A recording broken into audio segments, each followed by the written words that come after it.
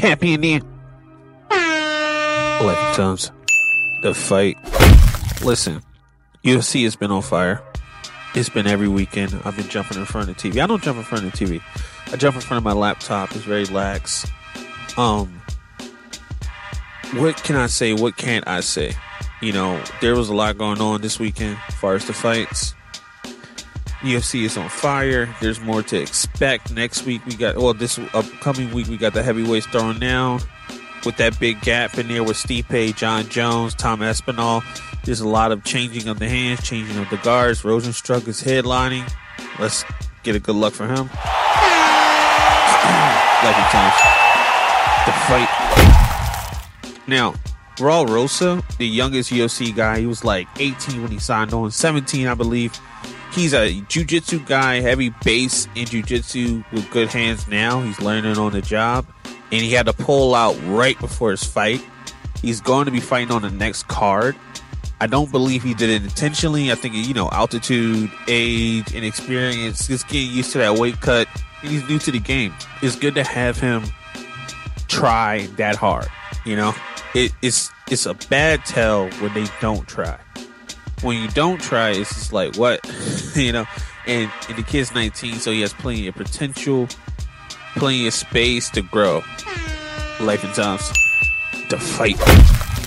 I'd rather the fighters be healthy. I don't care what anybody says, like pull out, pull in. This isn't in and out. This is someone's life on the line. So I don't think you should risk everything for nothing, right? If you aren't healthy, if you can't do it, then you got to be able to say that, right? And then from there you move on. Because it's just too much time at hand. Now, UFC just built a building out there in Mexico. They built a PI. They're growing the brand over there. They're investing in the Mexican culture, which was very vibrant and luminescent to UFC. And it's great to see them get that look. Now, speaking of the look, we had some great fights, some great uppercomers on the preliminary card. No Smiles is a crazy W. He had all gas, no brakes. He got that sub at the end. I think it was round 2. And then going into the main card, we had Manuel Torres get that round 1 sub. He was after it.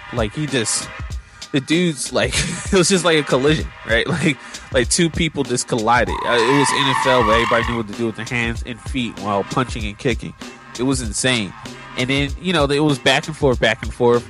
And then the guy got him in a nasty rear naked choke and didn't let go until he gave up. Because it was serious. That rear naked choke. I can't believe, because the other guy was more bulkier, right? But strength doesn't really matter if your technique is on point, and that guy's technique was out of this world. We have some strawweight fighters. The strawweight division is on fire for the ladies, 125 and up. I believe 115. Let me clean that up. But anyway, life and times. The fight. I just believe that the division is wide open and anybody can get it, especially people getting it is Yasmin. She outworked her opponent for 3 rounds straight. Just did what she was supposed to do. It's nothing else. She didn't stay in areas where she shouldn't have been.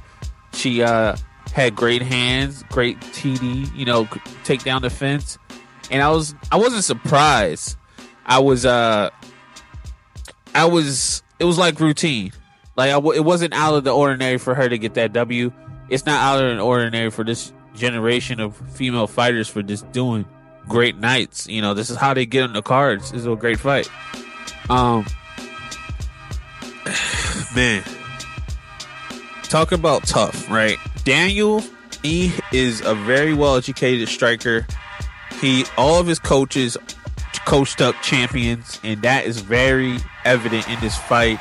He called his opponent young, and they only had a 3-year difference. And I didn't understand that until they started fighting, but his opponent was there to get hit.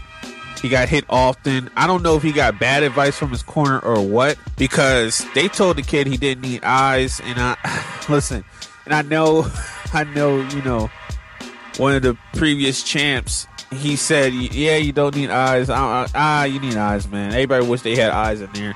I don't think like they could have cut that fight a long time ago. There was a lot of damage done to that young man, and it's probably some years off of his career for that. And I don't know if we should reward that behavior anymore. It's just out of line. It's not what we should be doing. God blessings to both fighters. I just think Daniel fought a very, very disciplined fight, and he dealt damage to him. Real damage. Now, speaking of damage, Brian Ortega and Yair Rodriguez, right? They are in the co-main. Yair's coming off of losing to Volk. Brian Ortega is coming off a year and some change off, right? Now, ring rust was a big thing in the first round. He got dropped. He got hurt a lot in this fight, but he persevered and got the third round sub, right? Now, what does that do, right? I feel like Yair shouldn't have engaged that much on the ground. He had him on the feet the whole fight. He could have just let him get up. He could have just let him work. He could have stayed off. I think a lot of fighters have, I don't want to say ego, but they do have this thing where they want to show the other person that they're better in a certain area, but it might not be their expertise. It might be how they usually lose or how they usually are played against, right? Like if you're a striker, everybody wants to take you down. If you're a grappler, nobody wants you to let you take them down. And in this situation, Brian Ortega is a vicious sub artist, vicious jiu-jitsu guy. He has some great moves off his back. He almost took out Volk a couple times in their fight. And this guy is somebody you don't want to be on the ground with, and he was on the ground with him, and he got that sub. Now, he did have to earn it. I still think his biggest weakness is on the feet, but that'll take time to get over, right? That division is wide open. Lila is a great guy, but like he hasn't thrown a kick. He's a striker, and if you're a striker, I'm not saying he won't, like he's not good. He doesn't have good boxing. He doesn't have good kickboxing. He doesn't have great wrestling and takedown defense. But I'm saying that all you gotta do is get hit once. All it takes is when power meets power, when that delivery system gets hit first. Like who is going to deliver? It's like UPS. Who's coming first? Like at times. The fight. I wish the best for everybody out there, but like that, it's like the middleweight division. Like it's open. I feel like anybody can get it right now. Volk might get it back, but he is getting older and he is coming off of 2 knockout losses, man. We gotta fighters gotta rest. Brian Ortega took a lot of damage in this fight. I don't know if he wants to go back out there immediately. He called out Lila for a match. Tupora out there in Spain. He just got the belt out there. I mean, Tupora has a great story. It was very much manifest destiny, and I wish him the best in his career because he's going back and forth saying Islam and all this, and I don't know, man. I think fighters got to stop going up and fighting their division at least, because I want to see Islam fight some guys in his weight class. He's been fighting, guys underneath him, and I'm not saying they're underneath in skill or talent. I just say the weight thing, because weight matters, and we all know. That's why people are cutting. Now, Brandon Moreno loses his rematch against Brandon. It was Brandon versus Brandon Royale, and it wasn't as action packed as I would have wanted it to be, but UFC fans and me myself, I get caught up in this. Somebody gotta get jump up in front of the screen or this and that. But that's not how it goes. This thing is very technical. Herb Dean was in the fight a lot. He was telling them to not, stall, and that's just the biggest thing that happens in these big UFC fights. If a guy is getting in trouble, he's gonna stall. And I think Herb Dean was on point for that.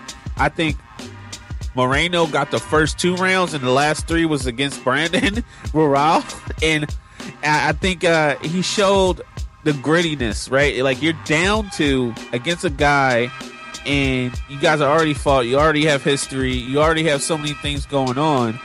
And then you get the W like that. Like, it was crazy. It was crazy. But, I think we got to stop looking for the slugfest. Not every fight's going to be a slugfest. There's more to it than that. And speaking about things more to it than that, let's shout out Clarissa Shields. She's 28, just made history. Olympic Olympic level boxer, gold medal twice.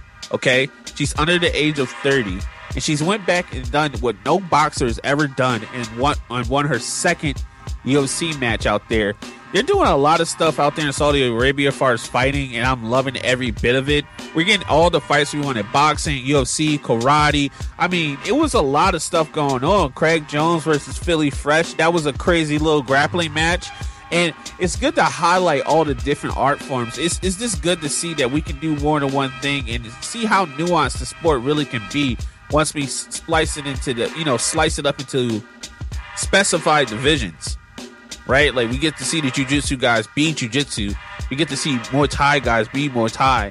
And we get to see the biggest fights, right? And speaking of biggest fights, Jon Jones wants everybody. He says he wants to take out Stipe, then Tom Espinal, and then Francis Ngannou.